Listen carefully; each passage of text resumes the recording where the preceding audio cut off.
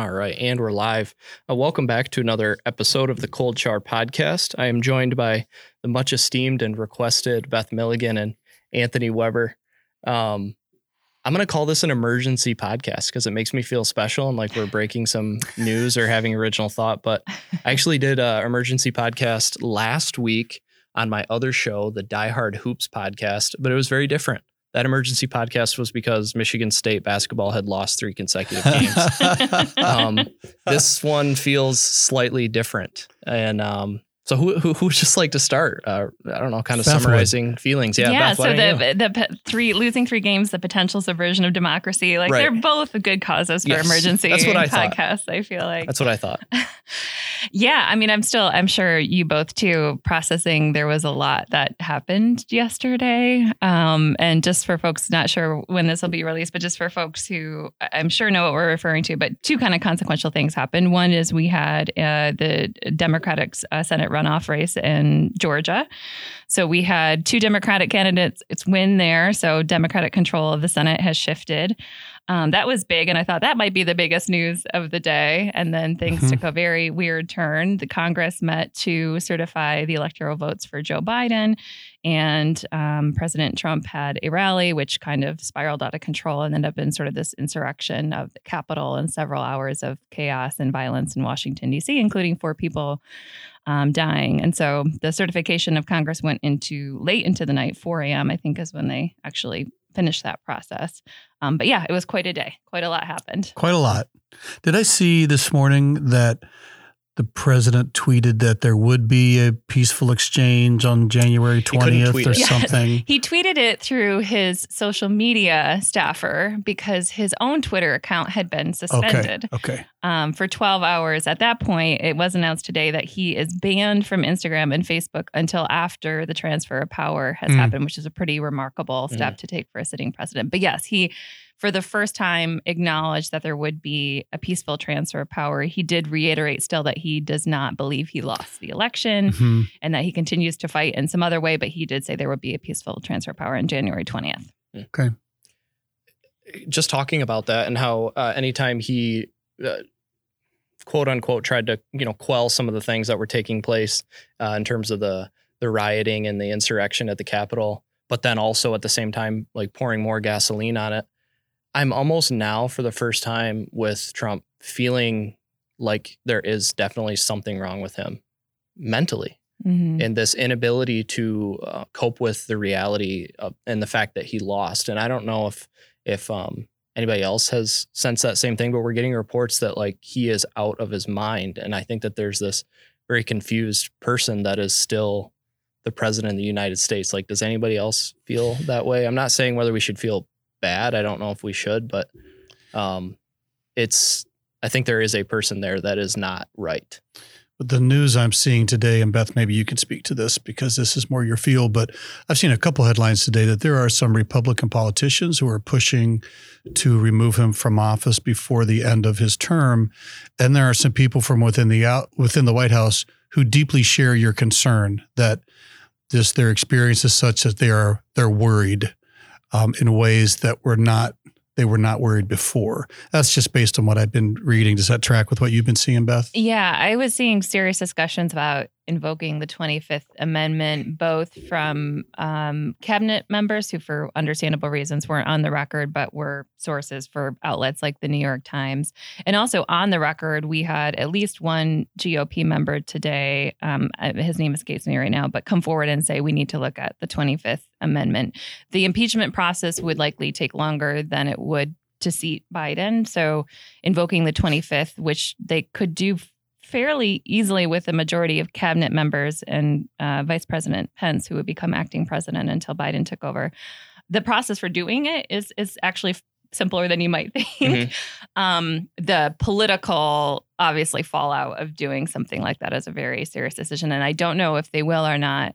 What I am interested in, to your point, Taylor, I think I've had reservations about Trump's mental stability for a long time. I should say that, like, this narcissistic behavior that just goes above most people. Yeah. And now it seems to me like it's actually gone further than what I ever thought it could, I guess. Yeah. And there were people close to him who were saying, I think especially when the reports of the violence from the Capitol started coming out and he was in the White House reportedly excited that he sort of felt like his followers were doing what he hasn't been able to do, which is to disrupt the certification process for Joe Biden. And I think that was an alarming tipping point where they were seeing that he was reluctant to dispatch the National Guard. He was reluctant to put out any kind of statement telling his followers to stop and seemed excited by it. And that was when the reports are coming out. The people are like, he is kind of off the reservation at this point. Well, and I wonder too, I think a lot of people who are supportive of Trump might like Mike Pence in some ways better. And I could be wrong about that, but one of the big things about Mike Pence coming on as a vice president was that he was a deeply religious man who had an appeal to a voting base where Trump had not yet cornered that market. And so Pence represented, at least for them, something that was more in line with their traditional values. And though Pence has often been pretty quiet during the last 4 years, I think when Pence came forward and said, I will certify the electoral process or whatever the proper terminology is there, that was a pretty big deal. And then when Lynn Wood comes out and starts saying, well, then Pence ought to be arrested for sedition and executed, I think even then a lot of people started going, okay, wait a second. And I think the fact that Mike Pence has drawn a line pretty clearly. And now you have McConnell, who's done the same thing. You had Mitt Romney today. You've had some other people. Lindsey Graham. There's been enough people who have said no, that I think that's carrying a weight that is shifting how at least a lot of people are feeling. Not everybody. Yeah. And that's my sense anyway. Yeah. And for me, I guess the big concern would be what happens over the next 2 weeks. 13 days. Yeah. Yeah. So, and I think that's what everyone feels. I saw a lot of tweets and a lot of political commentary about, okay, we have a president who has been blocked from almost every major social media outlet for inciting violence in the Capitol. And yet he's still a president who has all the sitting powers of a president and access to the nuclear codes and is in this sort of rage, despair spiral for 2 weeks left in office. Like, what could possibly happen in the next 13 to 14 days? Maybe because of the statement he's put out, he's sort of accepted reality and is focused on the next thing. I don't think he's going away, which would be fundraising either for other candidates or himself for a future term. But it does make me a little bit nervous to know after what happened yesterday that there's still this long, lame duck session ahead of us. Yeah. I do have real concerns about the 20th. Yeah. In terms of like just what might happen in the Capitol or anywhere, because it wasn't just DC yesterday. There was a number of cities around the US where there were problems. And I'm not convinced that the way it ended yesterday will mean that it has diffused the plans for the 20th. So I have concerns about the 20th also. Yeah, I would definitely think I do. And when you had mentioned Mike Pence, I do remember specifically a lot of people that, had voted for Trump and were rationalizing that vote or explaining it. We're saying like Pence is actually who I voted for. He's this voice of reason and he's going to be able to work well with Trump and be this person that kind of has our backs there. And now to even see that, Trump has thrown Pence to the wolves too is just, it just continues. You continue to see this group of Trump loyalists kind of shrinking, but becoming more extreme. And so I think as the number, even though it's getting smaller, the group of people is wearing a lot more fur and war paint than what they were before. It's strange. It was really interesting to see the tonal shift that happened between the hours of when Congress first recessed, when there was the objection to Arizona's votes, and then we sort of had all this violence happen, and the senators were taken to a secure location and came back several hours later to resume the process once the Capitol had been secured. So we knew that there was going to be this plan to object to multiple electoral votes in multiple states and sort of go through this whole debate process, even though everyone was very clear at the end that Biden was going to still be certified. It was this sort of symbolic, I guess, gesture if nothing else. And to see how many Republican senators came back and they were like, okay, we're going to just bow out of this process because we don't believe this is productive. I was glad to see that shift, but to me, that was so illustrative of the fact that it was all theatrics to begin with. I mean, if you truly believed there was a subversion of democracy and a stealing of election taking place, I don't think a few hours of violence in the Capitol would change your commitment to pursuing that justice. But if you knew it was a theatrical charade and that charade might further fuel flames of violence, and that's why you decide to ease back on your rhetoric, it does make me angry because it showed how unnecessary that process was in the first place. Mm-hmm. Yeah, I mean, it seems like you said, just posturing and kind of too little, too late. And it makes me question, like we've always questioned the integrity of politicians, right? But for the first time, I'm like really, truly evaluating the integrity of these people in a way that I never have before. And like the curtain's been pulled back in a lot of ways. Well, and honestly, there's some irony in the fact that the storming of the Capitol undermined what had the potential to be an investigation, right? I mean, that potential was there. I don't know if they had the votes to pull it off or not, but they would have had the discussion. They would have put things on the public record. They would have had the day to go through all of that. And this undermined that entire process. And I wonder, too, if there weren't some of the Republican politicians who were a bit miffed by that. Like we were ready to go. And I don't know, I'm with you. I don't know how much of it is theatrics and versus how much of it is a plan to genuinely unfold facts. Because as far as I'm aware, there's been a lot of allegations, but no facts have been forthcoming. And I think the loss of 59 out of 60 lawsuits on the election is illustrative of that. Mm-hmm. You just used the word illustrative, Beth, and now it's in my head and I want to use it too.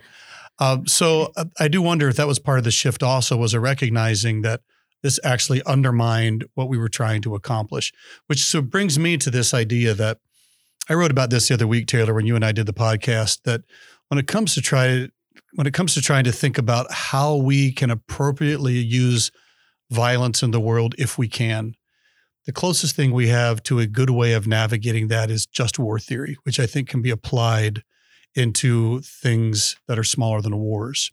And one of the key things has to do with, do you have an outcome that you're confident you can accomplish, and that violence is the final means to get there, so to speak? Everything else has been exhausted. You have to resort to this, and you're very confident of outcome.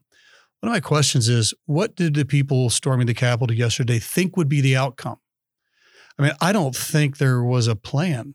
No. And I think it's quite clear that all avenues weren't exhausted. Like, even if I filter what happened through the template that I have embraced for years about how to try to understand something like this, I don't see how, even if I were convinced that there was a stealing of the election, I still don't see how I could justify that happening, because it doesn't fit in it. And I think a fairly commonly accepted way of understanding how we escalate things and why.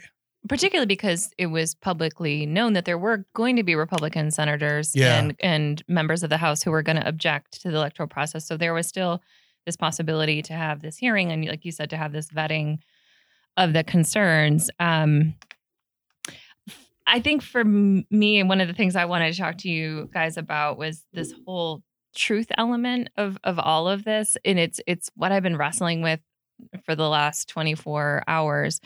One, again, I think this was a theatrical performance that was going to happen in Congress anyways. Like you mentioned, I think it's actually up to 62 of 63 court cases have failed in trying to prove any kind of election fraud or stealing of the election. Because I'm a journalist, facts and truth are really important to me. And also, I have a very ingrained sense of fairness. So if I felt, even if it was for a candidate I didn't support, an election was being stolen, I would want that to be vetted. I would want that to be explored. They have had every opportunity to prove that has been the case, and they have not been able to provide any evidence. So in that case, just saying, I feel like the election is being stolen because the person I supported hasn't been elected is not a compelling argument. And I get frustrated by what I thought was going to be this Republican posturing all day yesterday to try to suggest in some way, and in this really sort of sacred governmental ground, that there is substance to these conspiracy theories, which would then, kind of haunt our democracy for ever many years going forward and really undermine people's trust in having a fair election, even though everyone from William Barr to our local and state elected officials have said this was a fair and secure election. So there's that issue. The other one I wanted to talk to you guys about and get your opinion about is this narrative that started to emerge, and it took several hours to come out. But then the suggestion that all of the violence was the responsibility of BLM and Antifa. What? Antifa plants in the Trump crowd. And I saw so many people who were from Traverse City where we're taping this podcast, who said they were there, who said they were peaceful Trump supporters who had gone to peacefully support the president, and that they believe that there were just violent plans. And of course, they're all leftist violent plans in this. And I thought there's no way this narrative is really going to catch on. And I just saw it spreading and spreading and spreading. And I was like, you have to be kidding me. On top of everything else, we have this clear video photographic evidence. The president holds a rally. He says, let's all go down to Congress. He gets in a car and goes to the White House to hide out. And everyone marches to Congress and has this violent moment. And we're supposed to believe like this suddenly is a leftist plant movement. It's like Orwellian in the way that we're being told not to believe what we're seeing and hearing. And I'm just reaching sort of a breaking point of like, we need to have some sort of common reality. I think people might have forgotten the Freedom Rally. It was the Freedom Rally a couple weekends ago that was very pointed in its language that So an interesting thing about that, Beth, because I agree with you. I too thought, okay, this is just a rumor, and then was really surprised how it took hold. I remember that also being a rumor this last summer during the Black Lives Matter rally when there was violence, that the left's claim was that there was people from the right who were sneaking in and they were causing the violence, and it wasn't the core Black Lives Matters agitators. Yeah. I have a feeling this might be the new narrative whenever there's violence. But one of the things that struck me with the Antifa claim for yesterday was you could right away go onto social media and you could see whoever the guy was who's associated with Q Medic, is that what he goes by? Who had the Q antler? Shaman, Q Manon. Q Shaman, thank you. Something like that. Q Shaman. Okay, everybody knows who that is. That's not an Antifa guy.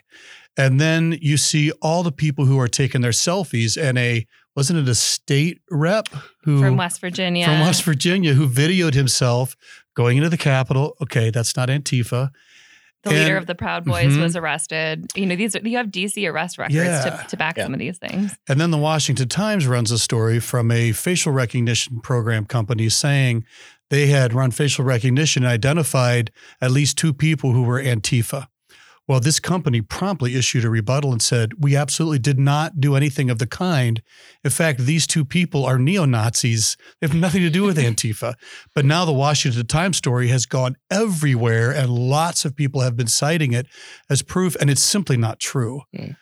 And I'd be curious, what did Antifa have in mind if they were seeking to undermine an electoral process that was going to seat a Democratic president, a Democratic Senate, and a Democratic House? Like, I would imagine they'd actually be quite thrilled about that rather than wanting to undermine the process. And also the fact that you had multiple members of the Trump family issue statements. So you had Ivanka Trump issue a Twitter statement in which she said, patriots, please stop this violence. We love you, but please stop. And then she deleted it because she was calling what a lot of people consider to be domestic terrorists patriots. He took that down. Trump's own video said, we love you. We understand why you're upset. The election's being stolen from us, but please go home. So they all clearly believed it was their followers who were in the Capitol, as everyone else who had eyes and ears did.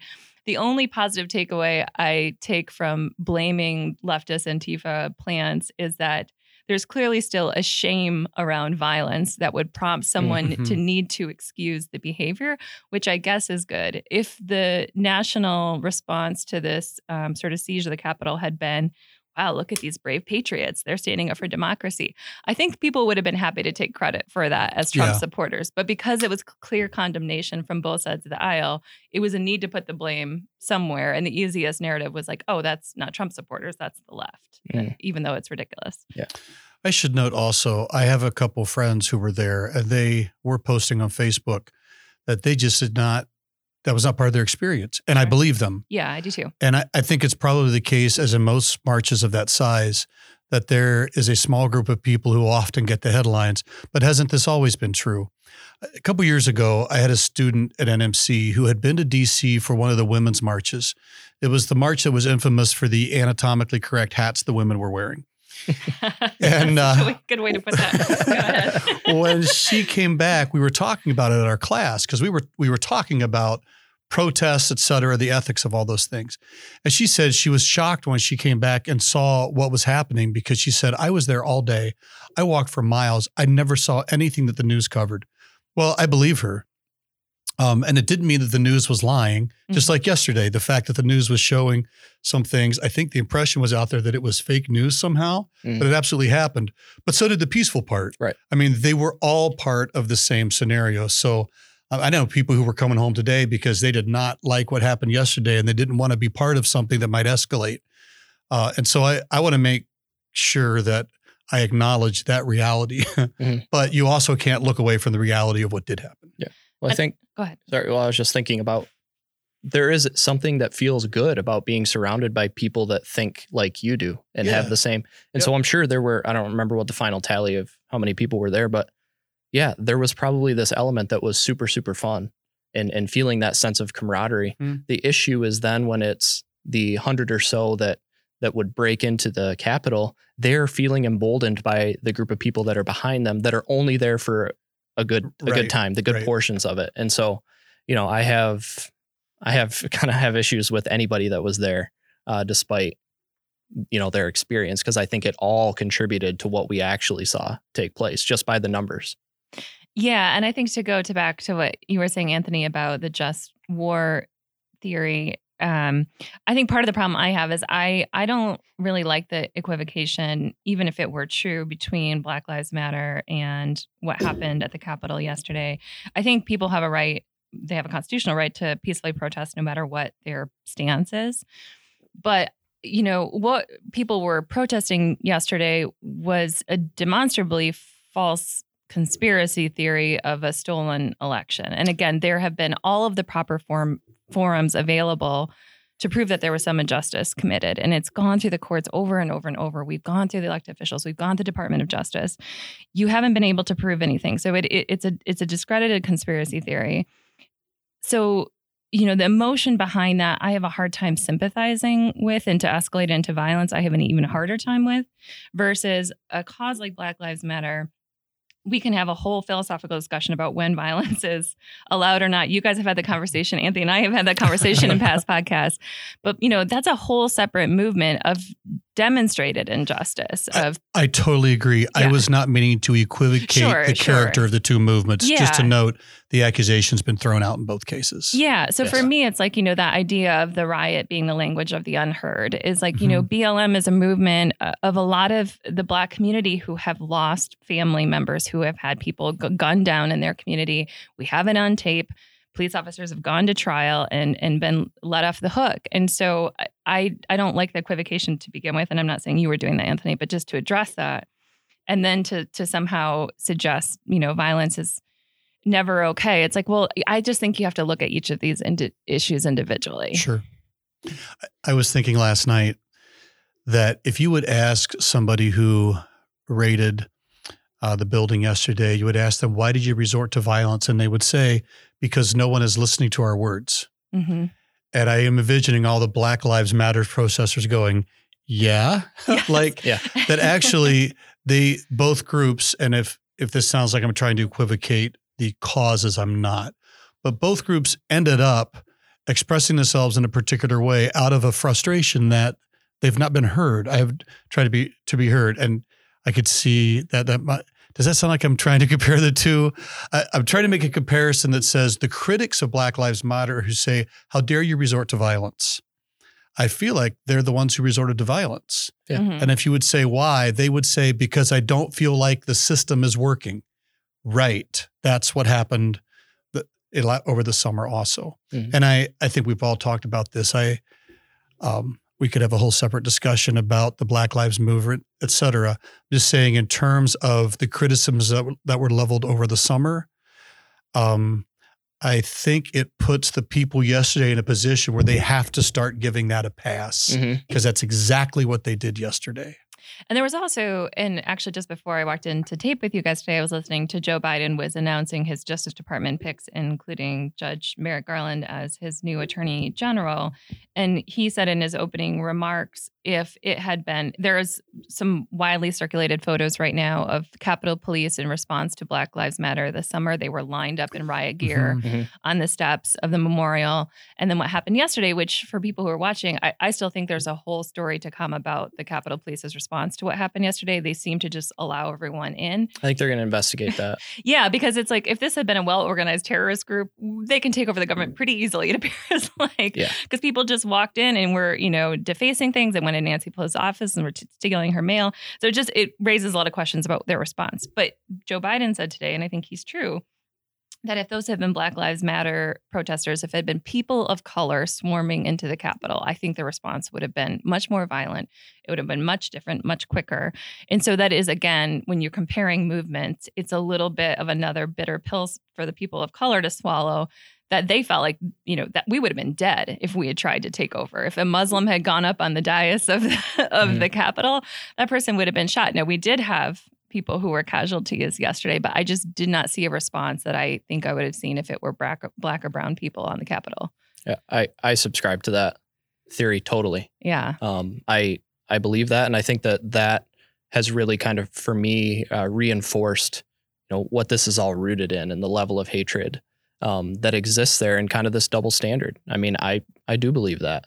And I was seeing a lot of things from my Black friends that was like, the responses that took place this summer to peaceful protests compared to what happened in the response yesterday, it's like we're not advocating for police brutality. We're asking for less brutality when we're doing what we think is right. Yeah. Proportionate responses. Yes. Yeah.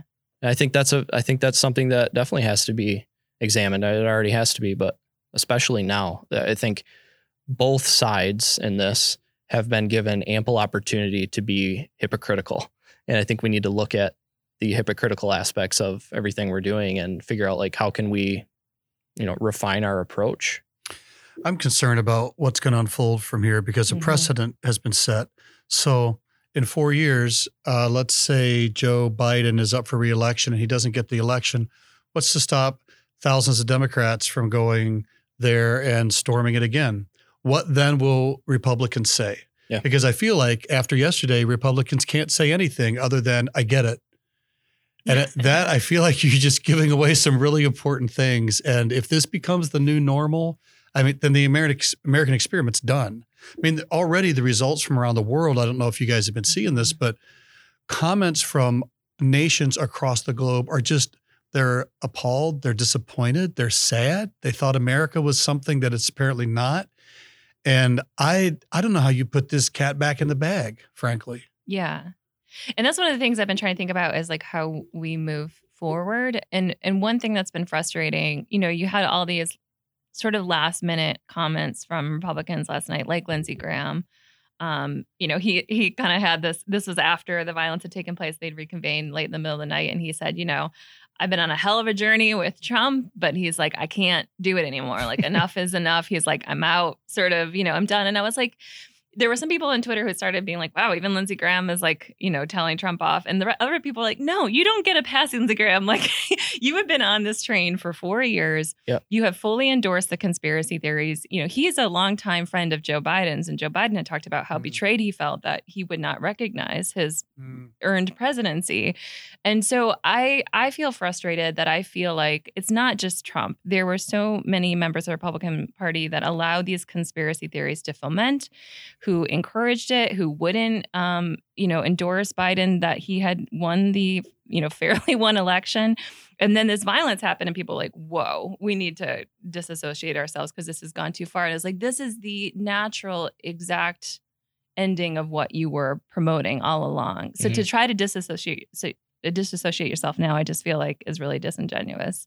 Yeah. You can't not take responsibility for that. That's, I think, what has to play out a little bit in order to heal this wound is some type of humility and ability to say listen, I'm sorry. I should have got off this train sooner.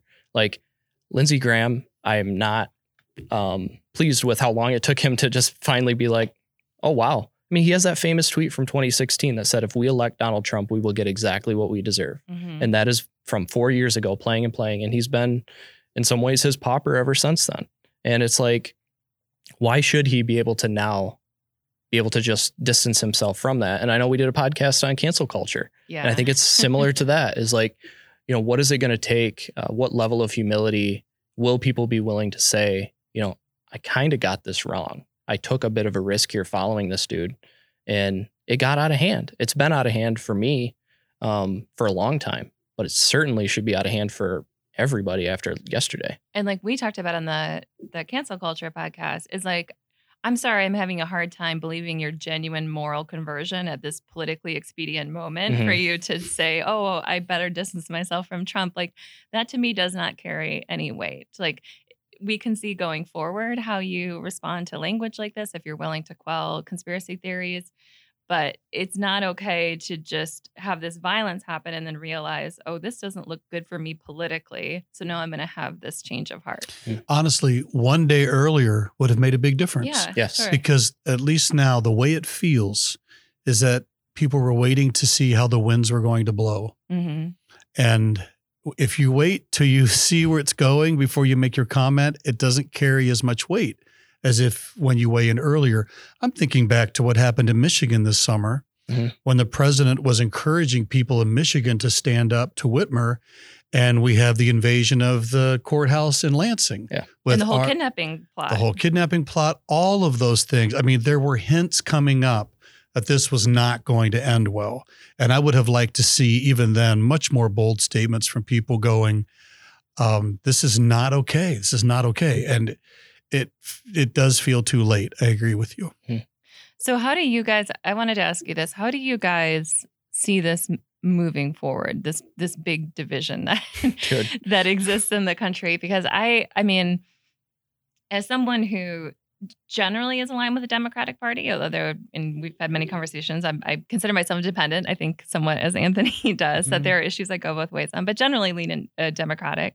I'm excited to have this change in presidency, just to have some calming down of rhetoric. I'm excited to have a democratically controlled Senate. That's just me. But I also recognize that even though that might be a more convenient atmosphere for me to operate in for the next 4 years, there's still this huge national divide. And I think the one that I'm struggling with the most is friends and family members who have been Trump supporters, what my relationship with them is going to be like during this next term, and what their relationship with reality is going to be like. And I just wanted, I guess I'm curious what you guys think about that. Are you pushing this over to me first? I'm going to take this opportunity just to vent for real quick. Sure. Is that I had said, and as someone that is not privy to any inside information or been involved in politics in any way, I had said to my family in 2016, I made it very clear that I was not supporting Donald Trump. I said, I truly believe that if he's elected, something so major is going to happen in the next 4 years, like you wouldn't be able to believe it. I said, I think it's going to be something that we never would have thought would have happened in our lifetime. And I think that's what yesterday was. And so I'm not trying to say like, I'm the soothsayer and had this prediction, but a lot of people felt that there was that risk associated with putting him in power. And I felt that very strongly. I was very much going to bat for what I thought was justice the last 4 years on social media. And I was lambasted over and over about how character doesn't matter, words don't matter, as long as you can get to the bottom line, and that's what Trump does. So for me, I'm not feeling like a sense of like, I told you so, but it definitely reinforced like, hey, dude, you were actually right. Words do matter. Character does matter. And so I think that Biden will do us a lot of favors simply by not having such divisive rhetoric as the person that was before him. And I think that actually can go a long way, because for me, as much as I think divisive rhetoric can harm, I think that also, a comforting rhetoric can also do a lot of good and can be healing. And so that's kind of what I'm counting on too, is that there's not going to be so many character issues, and there might be character issues with Biden. There probably is, but there's not going to be so many blatant ones that you're going to be able to point to, because that was what a lot of this was too, is it wasn't just fighting over policies. It was fighting what people thought was good and evil in a lot of ways. Oh, no, it's my turn, isn't it? So I think I might have a different experience than you guys in that I will likely build some bridges with Trump supporters in the next 4 years because I'm not that excited about a Biden presidency. But I wasn't excited about another Trump term either. So maybe that's the independent part of me that I have deep concerns about both of them. So I don't know what the next 4 years hold. Politically, I increasingly identify myself as an independent for sure.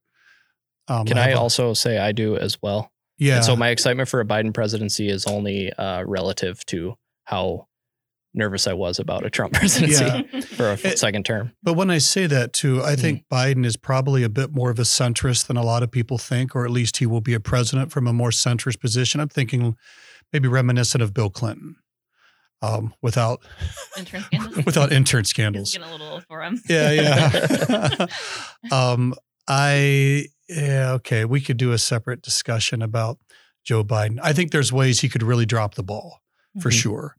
But this is also an opportunity in American history where if he has a solid group of people around him whose advice he takes seriously and who guide and steer him, I think it could go better than I hope. I felt the same way about President Trump. In fact, before he got elected, my thought was, okay, he's a businessman. He's used to having people around him that he delegates authority to, et cetera, et cetera. And so if he gets a good group of people around him, this could be good. But that didn't turn out to be who he was. So in some ways, I feel the same way about Biden. I haven't done any research into people he's appointing, but I'm a big fan of the idea that if any president gets a good core group of people around them who are rational, stable, reliable people, and they take them seriously and let them give them input from their areas of expertise, that is certainly better than other alternatives. There are platforms the Democratic Party stands for that I don't agree with. There are some platforms they do that I probably do agree with. So we'll see where it goes. I think one thing we'll find out, and this is just me predicting, I'm not a prophet. I think we'll find that the Supreme Court is more centrist than people expected, is my sense. So it would have been a little bit of a sigh of relief that they didn't take up some of the presidential court cases. Yeah, I mean, and people who were convinced they would have been calling them traitors, treasonous language, very, very upset. I think what you'll probably find is the court will remain fairly centrist in what it does, for better or for worse. I think the one that I'm struggling with the most is I see, and this was really illustrated yesterday, but I think it had already been building. I see the Republican Party splintering into a more extremist wing that's sort of Trumpist. I think you're right. I don't think Trump's going away. Whether yesterday was enough of a shock to people to diminish some of his political clout, I don't know. I think there will always be an extremist branch that's kind of devoted to his personality. Fur and war paint. Yeah, he's got a lot of kids. He's got a lot of people who are still kind of the QAnon crowd that's willing to hang with him, I think. So whether we have to deal with another 4 years of him starting, January 21st with a 2024 campaign, I don't know. I could see him doing it for fundraising issues, if none other, because he's going to have some court cases he's going to have to deal with outside of the national level after this. So I think that branch is going to happen. I mean, there was already talk yesterday, if you saw some of the interviews with protesters or domestic terrorists, whatever you want to call them, on news yesterday, some of them were saying, these GOP people better watch out. These Republicans better watch out because we're not going to support them. Like, we're Trump's party. We're not Republican Party. Yeah. I think that represents a sentiment. I don't know how widespread that sentiment is within the Republican Party, but I think there's enough. It's like a Tea Party sort of type movement. What I have a hard time struggling with going forward is I know people who belong to that movement, and I'm having a really difficult time. I started writing an essay the other day because I was getting so worked up about this, and I was like, you know what, other people have said this better than I have. I don't need to spend all my time working on this. But the title of the essay was Trumpism Means Never Having to Say You're Sorry. And this idea that what I've been so upset by is just this complete divorce from reality, this idea that we don't ever have to agree on shared truth, that we can just say without any evidence, we believe the election is stolen. We believe, any conspiracy theory that was leftist Antifa that was in the Capitol and not Trump supporters. And no amount of evidence that you present will change their minds. It's just operating in an own reality without any truth. As someone who loves truth and believes it's deeply important, I don't know how to operate in that field, especially with people I have personal relationships with. I've tried cajoling, I've tried yelling, I've tried presenting evidence. Nothing seems to work. And I'm kind of getting to that point where it's like, I think those ideas are so dangerous and should not be coddled. I think they have been coddled for 4 years and resulted in what happened yesterday. So I don't think you can just give them a pass and just say, okay, live in your alternate reality, because that reality is interacting with ours. But I also don't know what to do. And you both are Christians who I know believe in the inherent value of each people. People are made in God's image. My conclusion at this point has been almost like, I think these people should be marginalized. I think their voices need to be treated as not important. I think we have to be, the rest of us, operating in some sort of truth-based reality. And if you're not willing to operate in good faith and engage with that reality, then I think you should be off on the margins, just like someone who insists that the earth is flat. But I also recognize that there's a diminishment of that to people's dignity. And I just don't know how to reconcile those things. I'm really curious what you guys think about that. I like that idea of marginalization. Now, I know it's hard. The language is hard to come to. But we have to kind of, in a sense, police each other and hold each other accountable for the crazy things that we say and believe. And that's what I've been working through, is these consequences for conspiratorial thinking, and how it's really easy to get into that game and there's very few consequences for it. And so when you think about Pizzagate, like, there was probably a consequence for the person that went in there and started shooting up the pizza parlor that they weren't supposed to. But there wasn't a consequence for the random person that was believing Pizzagate. Well, there's lots of people who still do. Right. Mm-hmm. Yeah. And what are the consequences? Unless we kind of push them out onto the fringe, I guess. I don't know. I don't know the best approach to doing that, but that to me is why conspiracies are so dangerous. So I think there is something that we have to kind of consider, is like, how do we hold people accountable for when they engage in this type of thinking that leads to dangerous activities? Because it's like I said earlier, like, not everyone was crowding the Capitol, but the ones that were felt empowered by those that were behind them. And then those ones feel empowered by their friends on Facebook that were like, man, if this wasn't 12 hours away, I would totally be there. So what do we do with those people? And I'm really curious for Anthony. I like to put him on the spot sometimes. Yes, you do. You're good at responding on the spot, but especially for you, it's been interesting to watch as a friend of yours, as a pastor, trying to navigate this time, because there's been so many, I've seen, just not just your church, but many churches, where this issue of Trump supporting Christians, those in the Republican Party who don't support Trump, the intermingling of politics and religion is really messy. I think for a lot of the community, you're wrestling with, how do we be in community with each other? We have these really different opinions. And I'm curious how you navigate as a pastor who's also advocating for truth when you have members of the congregation maybe that are in a different truth space than some of the others. Like, how do you manage all of that? With fear and trembling. Sure. I bet. So in church circles right now, there's discussion of something called the Great Migration that's been happening in the last 4 years. And that is church attenders are migrating toward churches that are full of like-minded people politically. I think that's bad for churches, because I think that the church is intended to be a place that displays what I think Paul called this new humanity that is united by Jesus, such that that type of unity overpowers everything else that might divide us. And I feel like churches are meant to be really diverse places, and that diversity is lessening. And honestly, it makes me sad. It might make pastoring easier in one sense, in that you're not juggling so many different perspectives in a congregation. But on the other hand, I'm not sure.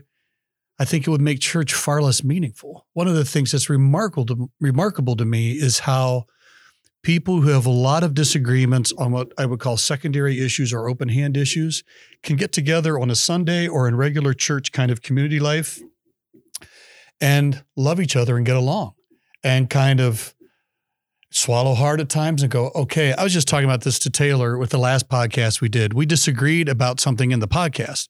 And I told him afterwards, I really like Taylor. But one thing I really like about Taylor is that Taylor has no problem saying, I'm going to push back there. I'm not sure I agree with you. Mm-hmm. And we get along just fine. Mm-hmm. And Beth, you and I have been like this for years in that we disagree on things, but we get along with each other. Mm-hmm. And so that I think is supposed to be the vision of what the church does. So if I could say anything to people who are listening to this, who are members of a church, I would just say, man, pray for grace and strength to know how to navigate these differences with wisdom. So that's my first thing. I don't want to see the church splinter. I think we're better together, and I think it's going to be really, really hard. And it's not as if there's never cases where distance is better than closeness, but I tend to default toward, I think we can figure this out. Mm-hmm. And that is the hard approach, frankly, but I tend to think the best things in life are often approached down a hard road. When it comes to the question of navigating truth and how you have conversations when frankly you have two camps of people who are both convinced that the other camp just does not see reality, mm-hmm. right? I don't know how to bridge that, Beth. Yeah. I know for myself personally, the best I can do is I'm like you. I try to read widely. I try to make sure that my news sources are incredibly varied because I am afraid I'll get caught in a bubble and I will start to view things through a lens that's ignoring parts of reality I should not ignore. And so I just continue to encourage people, please broaden your world, broaden your world. I'm going to give you one example I thought was fascinating last night. Between about 3 o'clock and 5 o'clock, I was flipping back and forth between CNN and Fox to watch the live feed of what was happening. And for that time period, I don't know what happened on them before that time period, but for that time period, while the discussion on both of the channels was actually pretty close to the same, mm-hmm. the picture was starkly different. Mm-hmm. So CNN was showing the steps of the Capitol building. It was showing people climbing in and out of windows. When the police at curfew or before curfew started to move people out of the building, it was showing all that happening. Fox had a camera placement at a different place and only showed people milling around peacefully. They did not show the Capitol steps. Mm. And so I watched this for a couple of hours, mm-hmm. and I thought, fascinating. Depending on which one you're watching, the language of the tension and that type of stuff, it wouldn't make sense to a Fox viewer because that is literally not what they saw. Okay, so how do I get a well-rounded view of both, or a well-rounded view of what happened? I flipped back and forth to both because it was two different camera angles, both of which showed something important that was happening that day. There were lots of peaceful people. There were some people who weren't. And that strikes me as an analogy for how we need to approach the world. And that is simply, you have to be able to broaden where you're studying, what you're seeing. And that's what I tend to just encourage everybody to do. And it goes, I think, to something you and I talk about a lot, which is like the good faith effort of trying mm-hmm. to educate yourself, because I don't believe that everyone needs to think like me to be my friend or my family member. But I do think you have to engage with some level of, again, shared truth, shared reality. And I think what I have a hard time with Trumpism specifically is that the denial of reality seems tied to specific goals, which is avoidance of discomfort, avoidance of loss, of failure. And I, for example, not accepting the election. It was positive even before the election happened. There was no way Trump could legally lose the election. He was setting up that expectation. Mm-hmm. I cannot lose. I am a person who cannot lose. That is a really unhealthy attitude to have. Joe Biden, on the other hand, gave an interview in which he was asked if he lost, what that would mean. And he said, maybe it means I'm not a good candidate. And I was like, God, that's a refreshing answer. For whatever issues you have with Biden, that's a refreshing answer. That's what and same thing with just so many Trump issues where if you don't like reality, you get to deny it. I think that's really unhealthy. You don't get personal growth without failure. You don't get personal growth without having to swallow that maybe you're not always right and maybe you make mistakes. And so it's a form of reality denial that's based in not wanting to have introspection or anything uncomfortable about yourself. And I think that's really unhealthy for personal growth. I think that's why I'm really struggling with this whole 25th Amendment thing, because I'm asking myself, do I want Trump impeached? What is that going to look like? Will that protect us from him running for office again and all these things? And it comes back to consequences. It's like, here's that thinking that you just talked about. He is the head of that. He leads that thinking, and he shows that in everything he does. And I'm like, my bet though is that Trump is going to die an old man that will have never truly faced consequences for anything he's ever done. Mm-hmm. He's not like me. He's not like any of us here.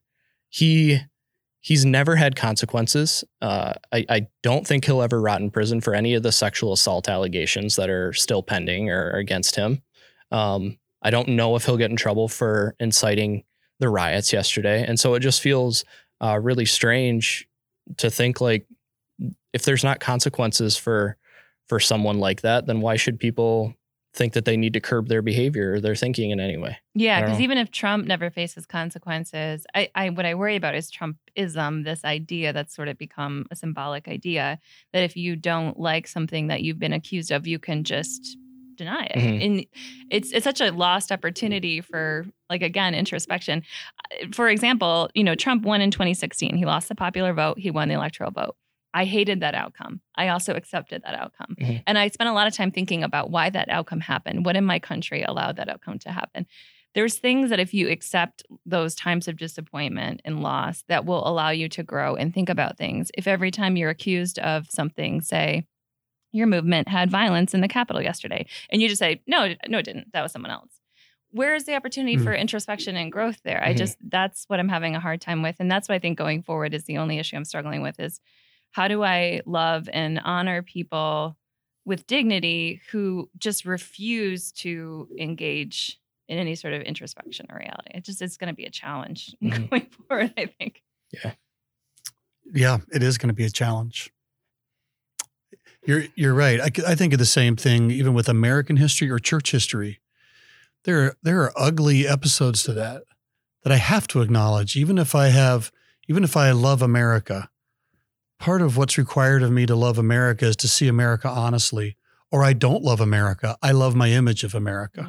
Mm-hmm. And if I want to love the church, I have to see church history honestly, or I don't love the church. I love only the parts that look good or make me feel good. And I think maybe that's the challenge with us trying to, whether it's political parties or any part of reality, is if I don't want to see it in its fullness, then I don't actually maybe like it like I think I do. I'm creating an image of it that I'm able to like. And an image of yourself. Yeah. I wonder, Beth, I'm going to pull back to a bigger picture thing about the thing we struggle with reality. I think we tend to like well-defined villains and heroes. We like the black hats and the white hats, and we wear the white hat. Somebody else wears the black hat. Was that Kloosterman who wrote a book called I Wear the Black Hat? Such a good book. So I think part of the appeal in today's culture, and I think the internet can make this possible because we can live in this bubble, is if we can identify the other as incredibly villainous, almost anything we do is virtuous. So if there really is a cannibalistic pedophile cabal, good Lord, almost anything we do goes. It's a free for all. That's right. So, but if it turns out, like Solzhenitsyn said, that the line between good and evil runs through my heart, now that's a lot more complex. And I think in some ways, these increasingly divided categories that just paint unmitigated evil and unmitigated good so that we can align, and it turns out the unmitigated good looks a lot like us. If we can manage to do that, we can avoid the hard work of going, crap. I did not realize that evil was so close to home. And I didn't realize that people I intensely dislike, there's some good there too, because suddenly now that's complex. And I think that's the biggest challenge when it comes to, for all of us trying to work through reality, is trying to place ourselves properly in the story and recognize we tend to hang out with both villains and heroes and contribute to both. And it's always going to be messy. And we got to be careful about shutting our eyes to either reality.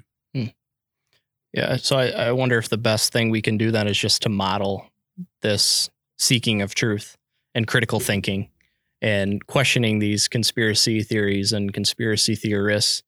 The one thing I want to ask you guys, so I made a video earlier today, and I don't know how many people listening will have watched it, but I talked about, because I do feel that so much of what took place yesterday is rooted in a racist history, and we talk really deeply about that too. Maybe we should start a new podcast to talk about all these things. Is that when I was having discussions, this is during the heat of the Black Lives Matter protests with my Black friends, I had to be very careful about not saying that I was hopeful, because by saying I was hopeful, I was prematurely kind of pushing away their fears and not actually sitting with them in the things that were happening. Because for me, of course I can be hopeful. I'm not actually affected by any of that stuff. And so in my video today, I said, I think that people that discuss hope, and now I want to make it clear, like, I'm a Christian, I have eternal hope. So this is kind of a different hope that I'm talking about. But I think that those that prematurely mention hope are ones that are unaffected no matter which way the hammer is going to fall. I'm not really going to be super affected by what happened yesterday. If I dressed in a fur coat, I would look like many of the men that were there. Or I can shave my face. You really like this fur coat image, don't you? Oh man, that was the best thing that came out of yesterday, is just some of the outfits. And so that's kind of where I'm having to tread carefully too, I think, is like, yes, I'm hopeful, but I don't know if I want to speak about it yet, because I don't want to lull myself into this complacency and like not realize that there's still a ton of work to be done. Does any of that make sense? Yeah, absolutely. What do you think? No, it's not that I disagree with you. I think hope is what gives us the energy to continue to fight for that which is good. Not in a literal sense. That was the wrong word to use in the context of this discussion. I think hope is what gives us the strength and energy to continue to move forward. Okay. At least for myself. So I should come up, like, you agree with the sentiment, but there could be a different word. Yeah. Okay. I think we're in agreement. I'm playing with words in a different way. And I think maybe for me, hope, like, I would have to just redefine what success will look like. Like, I don't know if the goal is to convince every conspiracy theorist in my community to not be conspiracy theorists, I think I'm going to fail. And that, to be honest, I think that's something that's what I've been wrestling with, is I've always sort of believed I have some duty to truth by trying to convince friends or family members to come back to some semblance of at least what I see as reality. And I think maybe taking some of that responsibility off my shoulders and just say, I don't think I can do that. And maybe focusing on where I can do the most good with people who are seeking or questioning or willing to have conversations. Again, I'm trying not to completely dismiss this sort of extreme segment, but I also realize I think that's not where my efficacy can lie. It is going to be in people who are at least willing to engage in conversations with me, and maybe instead of butting my head over and over against a wall on Facebook, trying to convince people in social media threads to believe things they're just never going to believe, it's better to focus on the people who are at least willing to have those conversations. Yeah. And I wondered sometimes too, if it's worth just looking at I'll call it the fruit of people's lives, like people that we know. It turns out that people that we might really disagree with and think don't have clarity about reality in some ways, it turns out they love their neighbors and they're kind to animals and they are generous with their money and time. Like, to me, in some ways, what I find hopeful, if we go back to the hopeful part, is I still see a lot of the expression of people's lives that is good. And so it makes me think, okay, we're gonna really wrestle with certain things, and I don't understand. I don't understand a lot of things, but at the end of the day, my experience of living with them and watching them live, I see lots of good things. Now, I would say the people that I know, they weren't in that building yesterday, right? Now, if I knew somebody who was in that building yesterday in my circle of friends, we're going to have a conversation. But I'm not aware that they were. And they would I know them to live in a particular way that I think is a very compelling expression of their lives. I think the challenge is to try to figure out what is, that feels like a disconnect. Mm-hmm. I was just thinking the word disconnect. Yeah. How do we become people of integrity? That is, everything about us is integrated, because those things are at odds. Yeah. And there's no easy reconciliation answer. I don't feel right. like. I think you're right, Beth. Yeah. Yeah, do you guys have any other like closing thoughts or anything? I'm thinking just how to implement some of these things in my own life, but I'm also really, really tired. But the hope aspect that you talked about, and me reworking some of my thoughts about that, I think I'll be ready to go again tomorrow, hopefully. Yeah. All I can say is I picked the wrong time to do dry January. I was thinking that all this week. I was like, this is a rough month for this. Someone had tweeted, I can't remember, something about like, could you have ever imagined that 2021 would start like this? And I think it was accompanied with like a meme of like some creepy clown showing. Have you seen that meme? Oh, yeah. So, named 2020, and it's showing like the clown. Yeah. Showing 2021 the office or something. And 2021 already said, hold my beer. Yeah. And it feels really true right now. I'm going to give a plug for something real quick, just involving the search for truth. I think I've mentioned this before, but an app or a site called Ground News, I am really enjoying. It is taking popular news stories and it shows you how much the story is covered by media on the left, on the right. And it has a very cool graph that places media outlets on a spectrum from hard left to hard right. And then you can literally see in real time who is covering what story. And then I think once a week, it has kind of a newsletter that says, these are the blind spots. So this is what people on the left aren't hearing about because the left isn't covering it. This is what people on the right aren't hearing about because the right isn't covering it. I have really found that helpful going through different news stories because I want to know, what am I not seeing that I should see?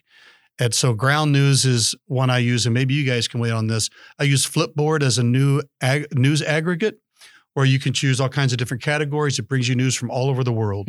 Those are the two that I'm really liking right now in terms of, I'm not aware that either one has some type of program that will alter my feed based on my searches. Okay. Do either one of you have something like that you use? Those are good recommendations. I mean, I just typically try to like do what you were talking about earlier and just pull from variety. I'm watching TV, I switch between Fox and CNN and just try to get a sense of where the coverage is. I think my only plug from a news perspective would be to, as you're consuming all of this, usually partisan national news, to support local news. I'm obviously a local journalist. Totally agree. No, I totally agree. But I actually, as someone who works almost exclusively in local news, I don't really focus on state or national issues. I really believe in the importance of it. And I really believe, you spend so much of your headspace thinking about Trump or Biden or whatever it is. But really what affects you in your day-to-day life is local policy. It's school board decisions. It's local city commission decisions. So my only plug from a news perspective is support your local news sources because that's a lot of the news that's actually going to impact your day-to-day life. You told me that a couple of years ago, and I have tried to make it a policy that when I read a story on a national level, I try to go find a newspaper from that state or that city because I'd like to hear what those people are saying about it. And usually you find that something got distorted by the time it got to the national level. Yeah.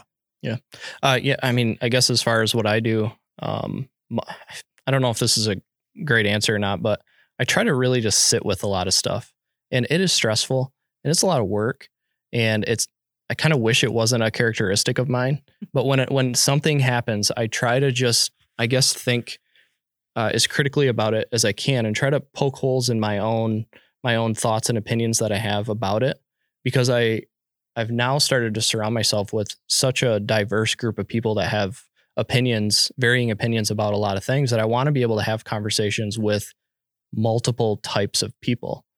And that is actually something you kind of need to prepare yourself for. If you don't prepare yourself and you're going in with someone that has a totally different opinion, and we're talking about reasonable people here, you're going to find that you're either on the defensive the whole time or you're putting them strictly on the defensive the whole time. And so we have to figure out like how to prepare ourselves for real conversations. That's what I try to do. A thought just struck me. Sorry, I feel like we've been closing for 15 minutes. No, it's good. But I keep thinking of things. So this thought just struck me that if I'm talking with someone who I think is out of touch with reality. They think I'm out of touch with reality. Yeah. Right. So we're both walking into this conversation on pins and needles, and we're both wondering, how do we make this work? So I wonder what it looks like for me to say, how would I like this person who thinks I'm out of touch with reality? How would I like them to interact with me? I'd probably like them to be patient. I'd like them to be thoughtful. I could go through this whole list of things. Okay, then let's be fair. That's what I need to extend to them also. Or the flip side would be, if I'm willing to act a certain way toward them, then I hope I'm willing to accept that right back from them. And so I'm trying to remind myself in those conversations, they're probably experiencing all the same emotions I'm experiencing. Okay. So what does it look like to each of us, kind of a Kantian kind of ethic, offer to the other what you want offered to you? All right. Yeah. Anything, Beth, do you want to go on a 5-minute thing? And a plug for the golden rule, essentially. I agree. Follow the golden rule. Anthony likes to, really show us up at the end of these. Awesome. Thank you guys so much for weighing in on some of this. I feel like it's still super raw, and there is a definite risk associated with getting on a microphone so quickly. And so I hope that listeners will give us some grace. I'm still formulating a lot of what I think about what just happened. But I thought we could provide some value. So thank you guys so much. Thanks for having us. Thank you for listening. We love you. Bye-bye.